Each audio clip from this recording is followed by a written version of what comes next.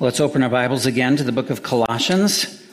We are again in Colossians chapter 1 as we continue to see the heart of the apostle for the people of God in the area of Colossae. The heart of the apostle for these dear believers is that they would grow up in Christ. He was not content that they simply came to know Jesus and made a decision for him, but that he wanted them to receive Jesus Christ daily in their walk of faith with him. That they would be rooted and built up in Christ and established in the faith. Rooted and grounded in Christ. And that is the passion and desire that I have for you, and that our elders have for you. And that you would just continue to pray for us, because there's a lot of room for all of us to be growing in the carrying out of this kind of faithful ministry for the glory of God. Follow with me as I read Colossians chapter 1, beginning in verse 24. Now I rejoice in my sufferings for your sake, and in my flesh I am filling up what is lacking in Christ's afflictions for the sake of his body, that is the church, of which I became a minister according to the stewardship from God that was given to me for you, to make the word of God fully known, the mystery hidden for ages and generations, but now revealed to his saints. To them, God chose to make known how great among the Gentiles are the riches of the glory of this mystery, which is Christ in you, the hope of glory. In him we proclaim, warning everyone and teaching everyone with all wisdom, that we may present everyone mature in Christ. For this I toil, struggling with all his energy, that he powerfully works within me. How should we do ministry? As a church that is committed, even in its own public mission statement, to make disciples of the Lord Jesus Christ, how do we do that? How should we do that? Well, here's a description of the passion and the mindset that drove the apostles' philosophy of ministry. But it's more than that. It is also God's vision for discipleship. It is a vision for disciple making that requires us to recognize it as a stewardship from God involving intensive labor and love on behalf of others within the mutual experience of suffering. So this is our big idea this morning. Discipleship ministry is a divine gift to be faithfully stewarded for the good and the growth of God's people. That's what we're going to see fleshed out here, so to speak, by the Apostle Paul as he reveals to us how he thinks about ministry. God's goal for every believer is to conform them into the image of Christ. Therefore, we must be committed to a Christ-centered ministry that builds believers on the foundation of the wisdom of Christ, which is God's truth applied to our hearts and to our lives. Faithfulness in this discipleship ministry is only possible as we depend on the life-changing power of the Holy Spirit for our own progress in Christ and for the spiritual growth of others that we get the privilege to be involved in. So from the apostles' ministry mindset, we draw 4 admonitions to apply to our own ministry. First, recognize the price of faithful ministry. Now I rejoice in my sufferings for your sake, Paul says.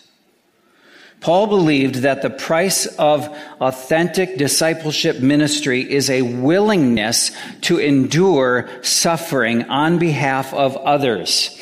And this requires an attachment to people. That's what we're going to see throughout here, that discipleship is an alongside one another ministry. The American church is content to have classes and hold seminars, and when we're done, we say, we have discipled people. But that's only one small piece of the discipleship puzzle. True discipleship involves getting involved in each other's lives and walking through life together. Biblical disciple makers do life with other people. And this includes suffering. It involves suffering together in a sin-sick world. And that's where we need to grow in transparency and honesty and humility with one another as we suffer. Some of us, when we suffer, are too proud to ask for help. We like to be the helpers, but never the ones being helped. And that pride hinders the body growth and function that is supposed to happen in the life of the church. Suffering is a common ground, you might say, that serves to make vital connections to one another. And it also opens doors to the comfort of Christ. In Paul's case, he is writing this letter from a prison in Rome. Epaphras has traveled there to visit him and to report on the progress that these believers are making in the territory of Asia Minor. And as we learned before, Paul was very encouraged by what he heard about these disciples, that they were growing in faith and love and they were walking with the Lord. But he was also very concerned because he was hearing about how heresy and bondage to man-made traditions and teaching were squelching the freshness of the newness of their life in Christ. And so he writes this letter and has it delivered by his fellow bondservant in the Lord. Chapter 4, verse 7 identifies this man as Tychicus. Paul felt daily pressure upon his heart for the needs, the spiritual needs of those in the churches that he served. And he rejoiced in suffering because he knew that suffering stimulates spiritual growth.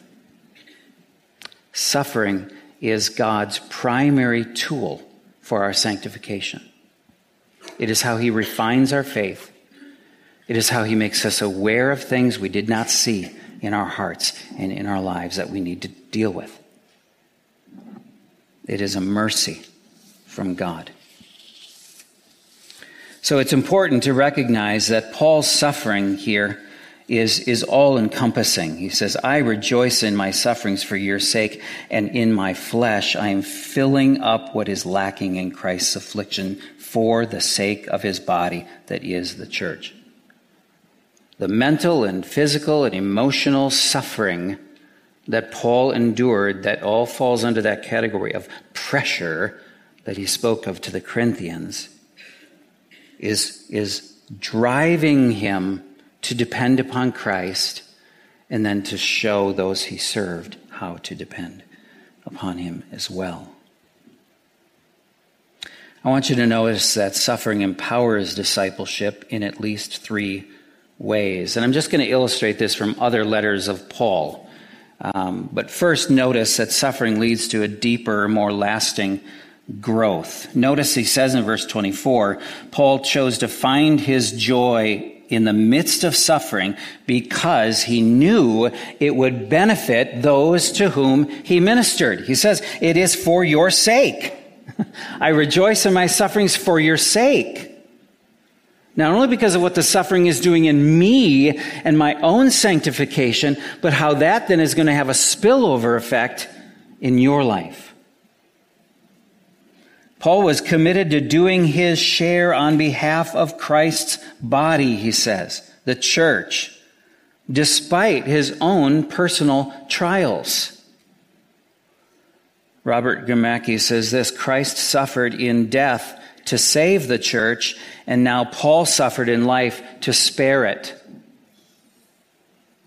Paul understood that real life ministry to real life sinners was not a simple career choice. It was the very calling of God upon his heart that he could not let go of. God grabbed his heart with the ministry, and therefore Paul couldn't let go of the ministry because his heart grabbed it too. And it required his very life. It required everything in him because it's what God appointed for him, which includes suffering. We are reminded of this in Acts chapter 9 when we see how immediately following his conversion, Paul's conversion, Jesus says this: "Go, for he is a chosen instrument of mine to bear my name before the Gentiles and kings and the sons of Israel. Listen, for I will show him how much he must suffer for my name's sake." Paul knew from the get-go, like some of the Old Testament prophets, from their very calling from God, your life calling is going to include suffering. And Paul embraced that. He didn't fight against it. He embraced it because he knew what it would do for him in conforming him to Christ and then thus being more able to help other people. So notice it says in verse 24 that Paul's joy and willingness to suffer for the sake of the church springs from his desire to fill up what is lacking in Christ's affliction. Now, the word lacking does not mean the sufferings of Christ are insufficient for salvation. That's not what he is talking about. But rather that there is much more suffering that has to take place on the part of followers of Christ so that the gospel can be taken to all and that the earth can see the mercy and kindness and grace of God through living witnesses. I remember someone years ago said, why didn't God just, put John 3:16, write it in the sky? That would just take care of it for all of us. Well, because God is a personal God who works through persons to reach other persons. And one of the ways he does that is through our suffering, causing Christ to be magnified through our suffering. John Piper explains it this way: Christ's afflictions are not lacking in their atoning sufficiency, in other words, their ability to atone for our sin. They are lacking in that they are not known and felt by people who were not at the cross.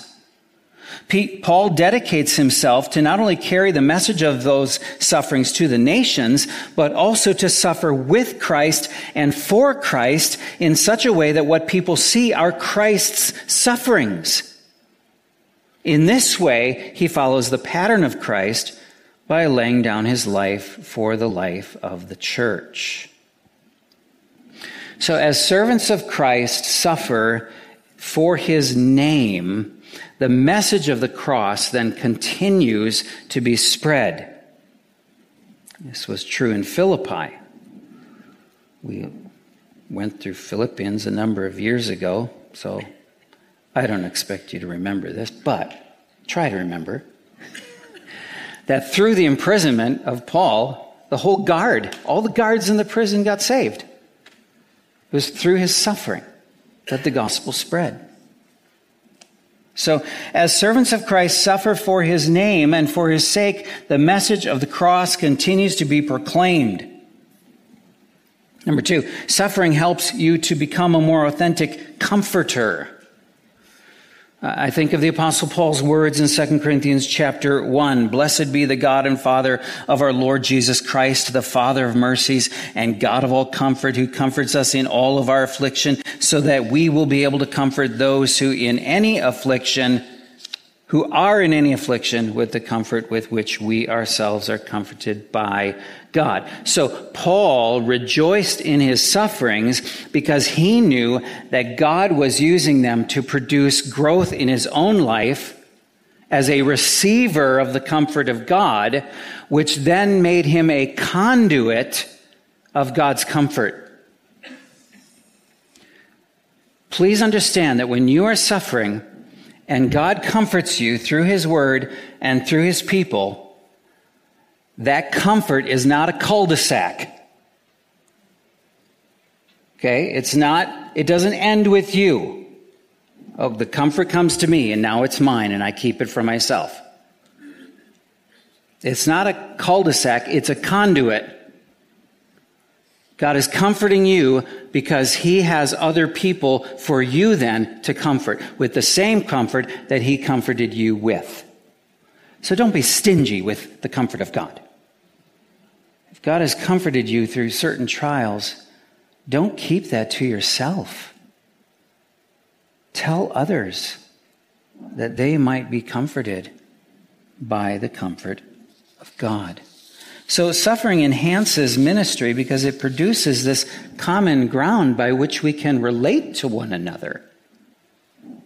We enter into each other's troubles, and together we endure suffering. So suffering helps us to become more authentic comforters. Why? Because it shows others that we've been there. We've been there. Third way that suffering helps ministry is that suffering keeps you from exalting yourself. Suffering has a unique way of slaying our pride. The prideful ways that we think, the prideful ways of our heart that are still hidden to us. Suffering has a way of exposing that to us so that we can repent and become humble. This is what Paul teaches in 2 Corinthians chapter 12. He says, because I had these surpassing great revelations of the third heaven, God gave me a thorn in the flesh. It was delivered to me by Satan, came ultimately from God, and it was for the purpose of keeping me from exalting myself. So God loved Paul and had a plan for his ministry, so much so that he, in his sovereignty, had the devil himself be the delivery boy of a thorn in the flesh, a form of suffering that Paul would have to endure for the rest of his life. He begged God, take it away 3 times. Take it away, Lord. God said no. Like Jacob had the limp after meeting God, so Paul would have this limp. We don't know what kind of limp it was, physical, mental, emotional.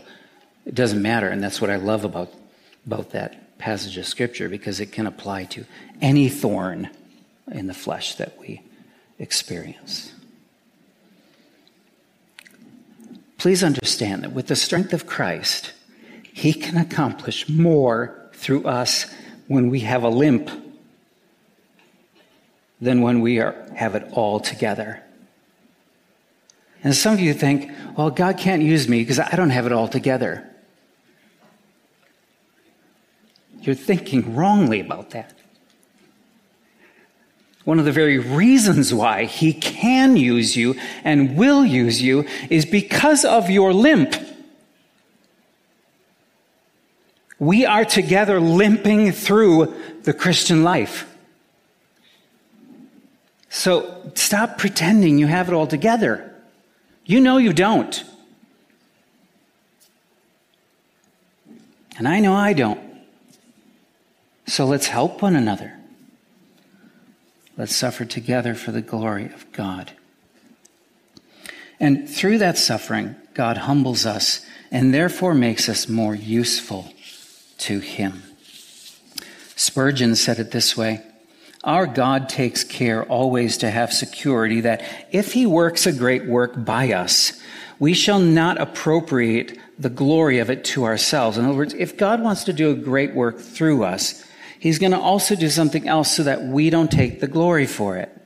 He brings us down lower and lower in our own esteem. Some trumpets, he says, are so stuffed with self that God cannot blow through them. You may rest quite certain that if God honors a man in public, he takes him aside privately and flogs him well. Otherwise, he would get elevated and proud, and God will not have that. So if you want God to use you in ministry in greater and greater ways, you better be honestly prepared for suffering, because that's how God humbles us and makes us more useful to him. So that's the price of ministry. The price of ministry is suffering. Secondly, notice that there is another admonition we're drawing from this, and that is to realign with the personality of faithful ministry. What we see here is Paul's personality of ministry, what he's like as a minister of the gospel, what he's like as a disciple maker. And he describes his disciple-making ministry in 7 ways. First, it's responsible. Faithful ministry is responsible. Look at verse 25, of which, he's talking about the church, of which I became a minister according to the stewardship from God that was given to me for you.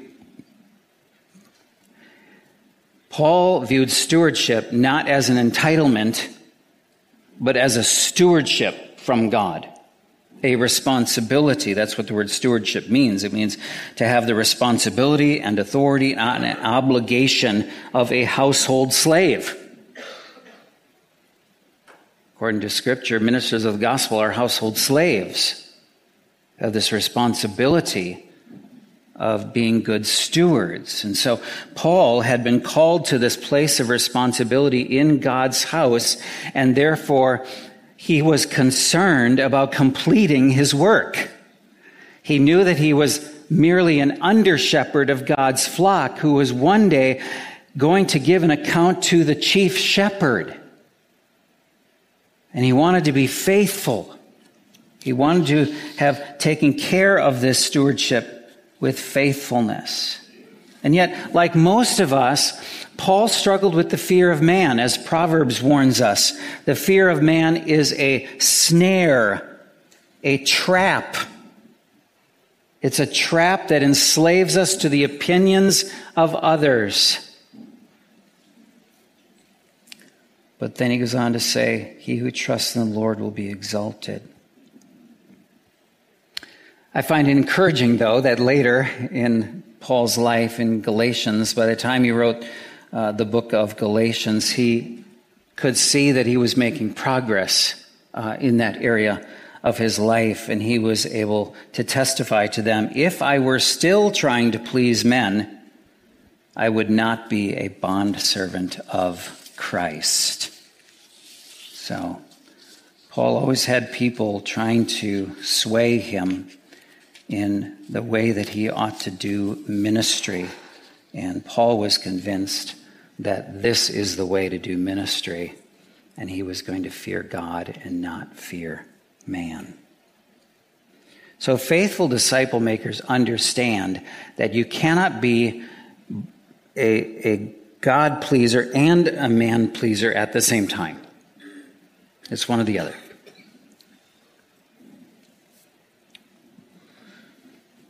Faithful servant approaches every aspect of his calling responsibly, according to the stewardship from God. Secondly, notice faithful ministry is servant-like. It is for the sake of his body, he says in verse 24. And in verse 25, it was given, this stewardship was given to me from God for you. So Paul knew that his ministry wasn't for himself. His ministry was for the church.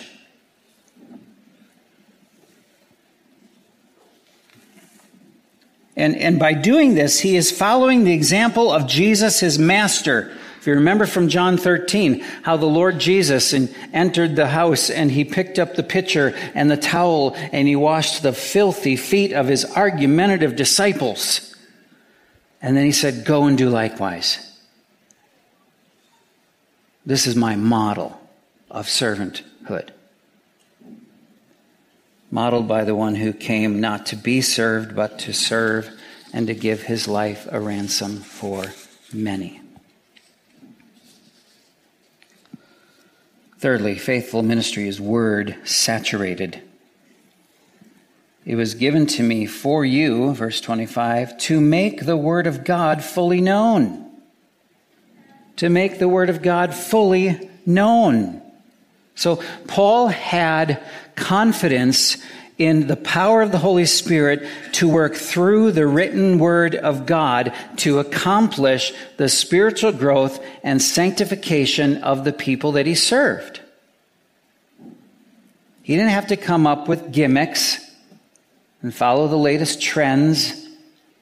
He just had to keep doing what God told him to do. This stewardship is the word of God itself, he's saying. And the substance of this teaching, he says in verse 26, is the mystery hidden for ages and generations, but now revealed to his saints. He's talking about the fullness of the gospel. The mystery in the New Testament letters refers to something that was unknown in the past, but God has now revealed. And so specifically in this context, you see this in verse 27. What is this mystery? This mystery is Christ in you, the hope of glory. That's the mystery. Wow. That Christ is in you as a believer and you are in Christ as a believer. Could there be anything so amazing for us to ponder? Christ is in us, and we are in him. This is the mystery that Paul preached. Fourthly, faithful ministry is Christ-centered. Look at verse 28. We proclaim him. Him we proclaim. Christ we proclaim. And that word proclaim is in the tense of the Greek language, which refers to continual action. Never stops, just keeps going. This is what Paul committed himself to do constantly. Through his preaching, through his writing, through his personal interactions with people, he was exalting Christ. So it was his habit, we could say, to announce Christ as being the answer, the solution to every sin struggle, as well as the hope and strength that we need for suffering. It's Christ. Paul used the written word of God to draw attention to the living word of God, Jesus Christ. He ruthlessly resisted becoming a trendy preacher or succumbing to preaching worldly philosophy and human reasoning. He stuck with what was his stewardship, which was the Word of God. And he wanted to apply that to people's lives so that they would grow and become complete in Christ. From the 1930s to the 1960s, Welsh pastor Martin Lloyd-Jones served as the pastor of Westminster Chapel in London. And it was near the end of his public ministry when he became too ill to serve in the same capacity. He began writing a lot more than he had done before. And he saw this trend happening in evangelicalism. And he wrote this: philosophy has always been the cause of the church going astray. For philosophy means ultimately a trusting to human reason and human understanding. And that's one of the chief things Paul's dealing with in Colossians. We'll see that in chapter 2.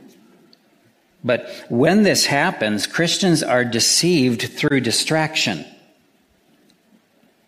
They're deceived through distraction.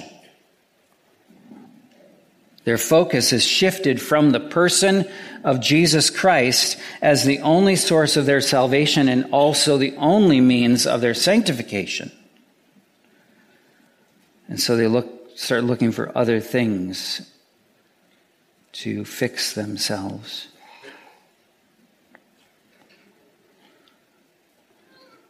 Paul preached Christ. Paul announced Christ. He ministered Christ to his people.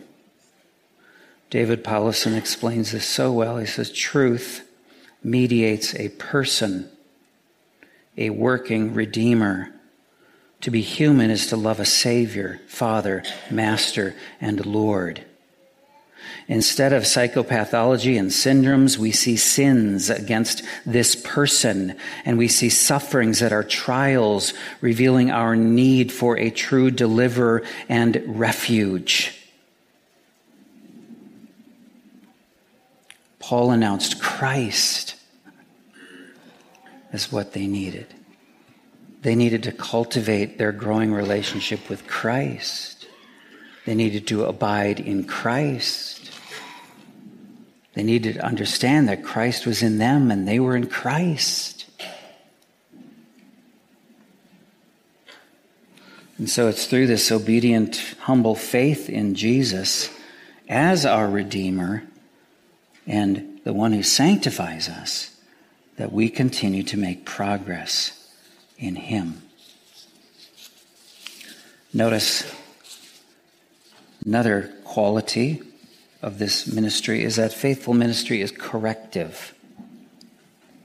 It's corrective. We proclaim, warning everyone. Warning comes from the Greek word that means warning. Isn't that interesting? It means instruction through warning. Warning through instruction. So this was part of Paul's public ministry of the word, but no doubt it was also part of his private ministry of the word. We see this when he is saying goodbye to the elders in Ephesus in Acts chapter 20. He's wrapping up a 3-year ministry with them, and he says that he did not cease to admonish each one with tears. I love that.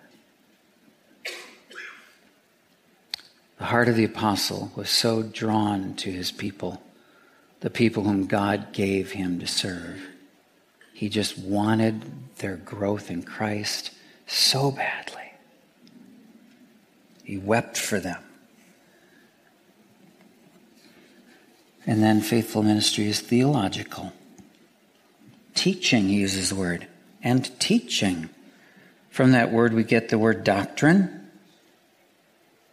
So there's a doctrinal emphasis to faithful disciple-making ministry.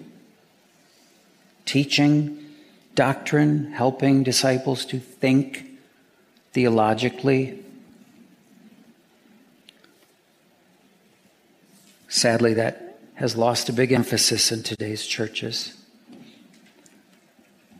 Instead, there's a noticeable shift away from theology to therapy and self-help coaching from the pulpit. I'm not a self-help speaker. I don't get up here every Sunday to give you a TED Talk, as moving as some of those are. I get up here every Sunday morning to be a steward of the Word of God, to open it for you. You might see the riches of Jesus and who you are in Him. So faithful ministry does care about doctrine. It's not just about experience. It's about laying a rock-solid foundation of the Word of God. And then finally we see faithful ministry is wisdom-filled. With all wisdom. With all wisdom. The word wisdom, Sophia, means that which is related to goodness. It's wisdom that only the good can possess. And by choosing this word, what Paul is doing is he is referring to the way he carried out his ministry, the manner in which he carried out the stewardship of the word. He sought always to reflect the grace and goodness of God in how he taught and confronted and counseled and preached to those whom God gave to him. This kind of wisdom recognizes that not all disciples are ready for equal doses of theological truth. I mean, Jesus himself said this to his disciples, "I have many more things to say to you, but you cannot bear them now." A wise disciple maker assesses where that person is at. And that's where you begin to work with them. So, personal discipleship is person-specific. It's caring about where that person is at in their life and in their journey. What has happened to them in their past, what is happening in their present, and so that we might take them and show them what will be their future in Christ. This is wisdom. We don't just back up and unload the dump truck. I've said this before, but 25 years ago or so, I was the kind of biblical counselor that I call it. I was a dump truck counselor. I just kind of back up and beep, beep, beep, beep, unload. Now it's your deal to deal with what I just gave you. God quickly showed me that that isn't biblical ministry. That was easing my conscience, making me feel good. Oh, there, I told them what they need. I guess we'll just trust the Holy Spirit to deal with the rest. No, there's a love and a compassion and a commitment that happens on the relational level. That's wisdom. No two people are the same. Think of how God works with us, such mercy and patience. So we need to use every word that we speak to help others, to correct them when needed, but to help them to see the glory of Christ as being all that they need.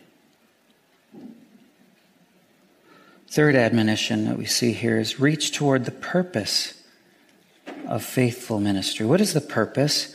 That we may present everyone mature in Christ. Maturity. The word means complete. Mature. Having fulfilled its goal. It's a word that distinguishes adults from children. Paul wanted them to grow up in the Lord. Sometimes this word is translated perfect, but it does not imply perfectionism. There's a difference. Perfect, complete, that's the goal. That's what we're working toward in Christ. But that's not perfectionism. So the embodiment of our completeness, Paul is saying, is Christ-likeness. That's what he's saying. He wants to present everyone mature in Christ. This, Paul says in Ephesians 4, is the goal of the church, to present a mature man to the measure of the stature which belongs to the fullness of Christ. That's our goal. And then fourthly, notice verse 29, rely upon the power for faithful ministry. The power comes from Christ. The power comes from the indwelling Holy Spirit. Look at the need for the power here in verse 29. For this I toil. This word paints a picture of utter exhaustion. It comes from the word that means to grow weary. Paul is so determined to meet his goal of presenting believers spiritually mature in Christ that he is willing to work to the point of physical, mental, and emotional exhaustion. That's the point. Simon Peter uses the same word when he says to Jesus, "Master, we've worked all night and caught nothing." Same word is used by Paul when he says to Timothy, "Suffer hardship." So the overwhelming picture of ministry in the letters of Paul is that it is not one of ease and comfort and a secure retirement package. It is toil. One of the reasons it's toil is because of opposition. There is more spiritual warfare in ministry than you have any idea of, and that I don't even fully grasp. Struggling, he says. That's a word that refers to a wrestling match. Ministry sometimes feels like a wrestling match. Struggling. Because there's opposition. Spiritual opposition. Invisible opposition from the forces of evil. Visible opposition. It's toil. It's struggling. Yet Paul ends the verse with such encouragement. With all his energy, I toil with all his energy that he powerfully works within me. Whose energy? The energy of Christ. Why? Because Christ has given to us his Spirit. His Spirit indwells us as believers. And he is the one who will empower us for ministry. And we can be confident that God is going to reach his goal. He's going to finish his work. In every believer, he started a good work. And he's going to bring it to completion. And the challenge for us today is, how are we going to be a part of that process? This is a beautiful picture of what discipleship ministry looks like. Let's pray. Father, thanks for reminding us today of what it looks like to help others to grow toward maturity in Christ. Lord, I'm so grateful for the things that you are continuing to teach me and ways that you're sanctifying me. And Lord, everyone in this church, Father, I thank you for how you are using your word to challenge our thinking, to renew our minds, to shift the affections of our hearts, to bring our wills into a deeper level of abandoned submission to you. God, we thank you for this incredible good work that you've begun in us. Father, we give you glory for the Lord Jesus Christ, your Son, the sinless one, God-man who died in our place on the cross, rose from the dead 3 days later to give eternal life to any kind of sinner who will open their hands and receive the gift of eternal life. God, do the work in our hearts that you know needs to be done. For the glory of Jesus, we pray. Amen.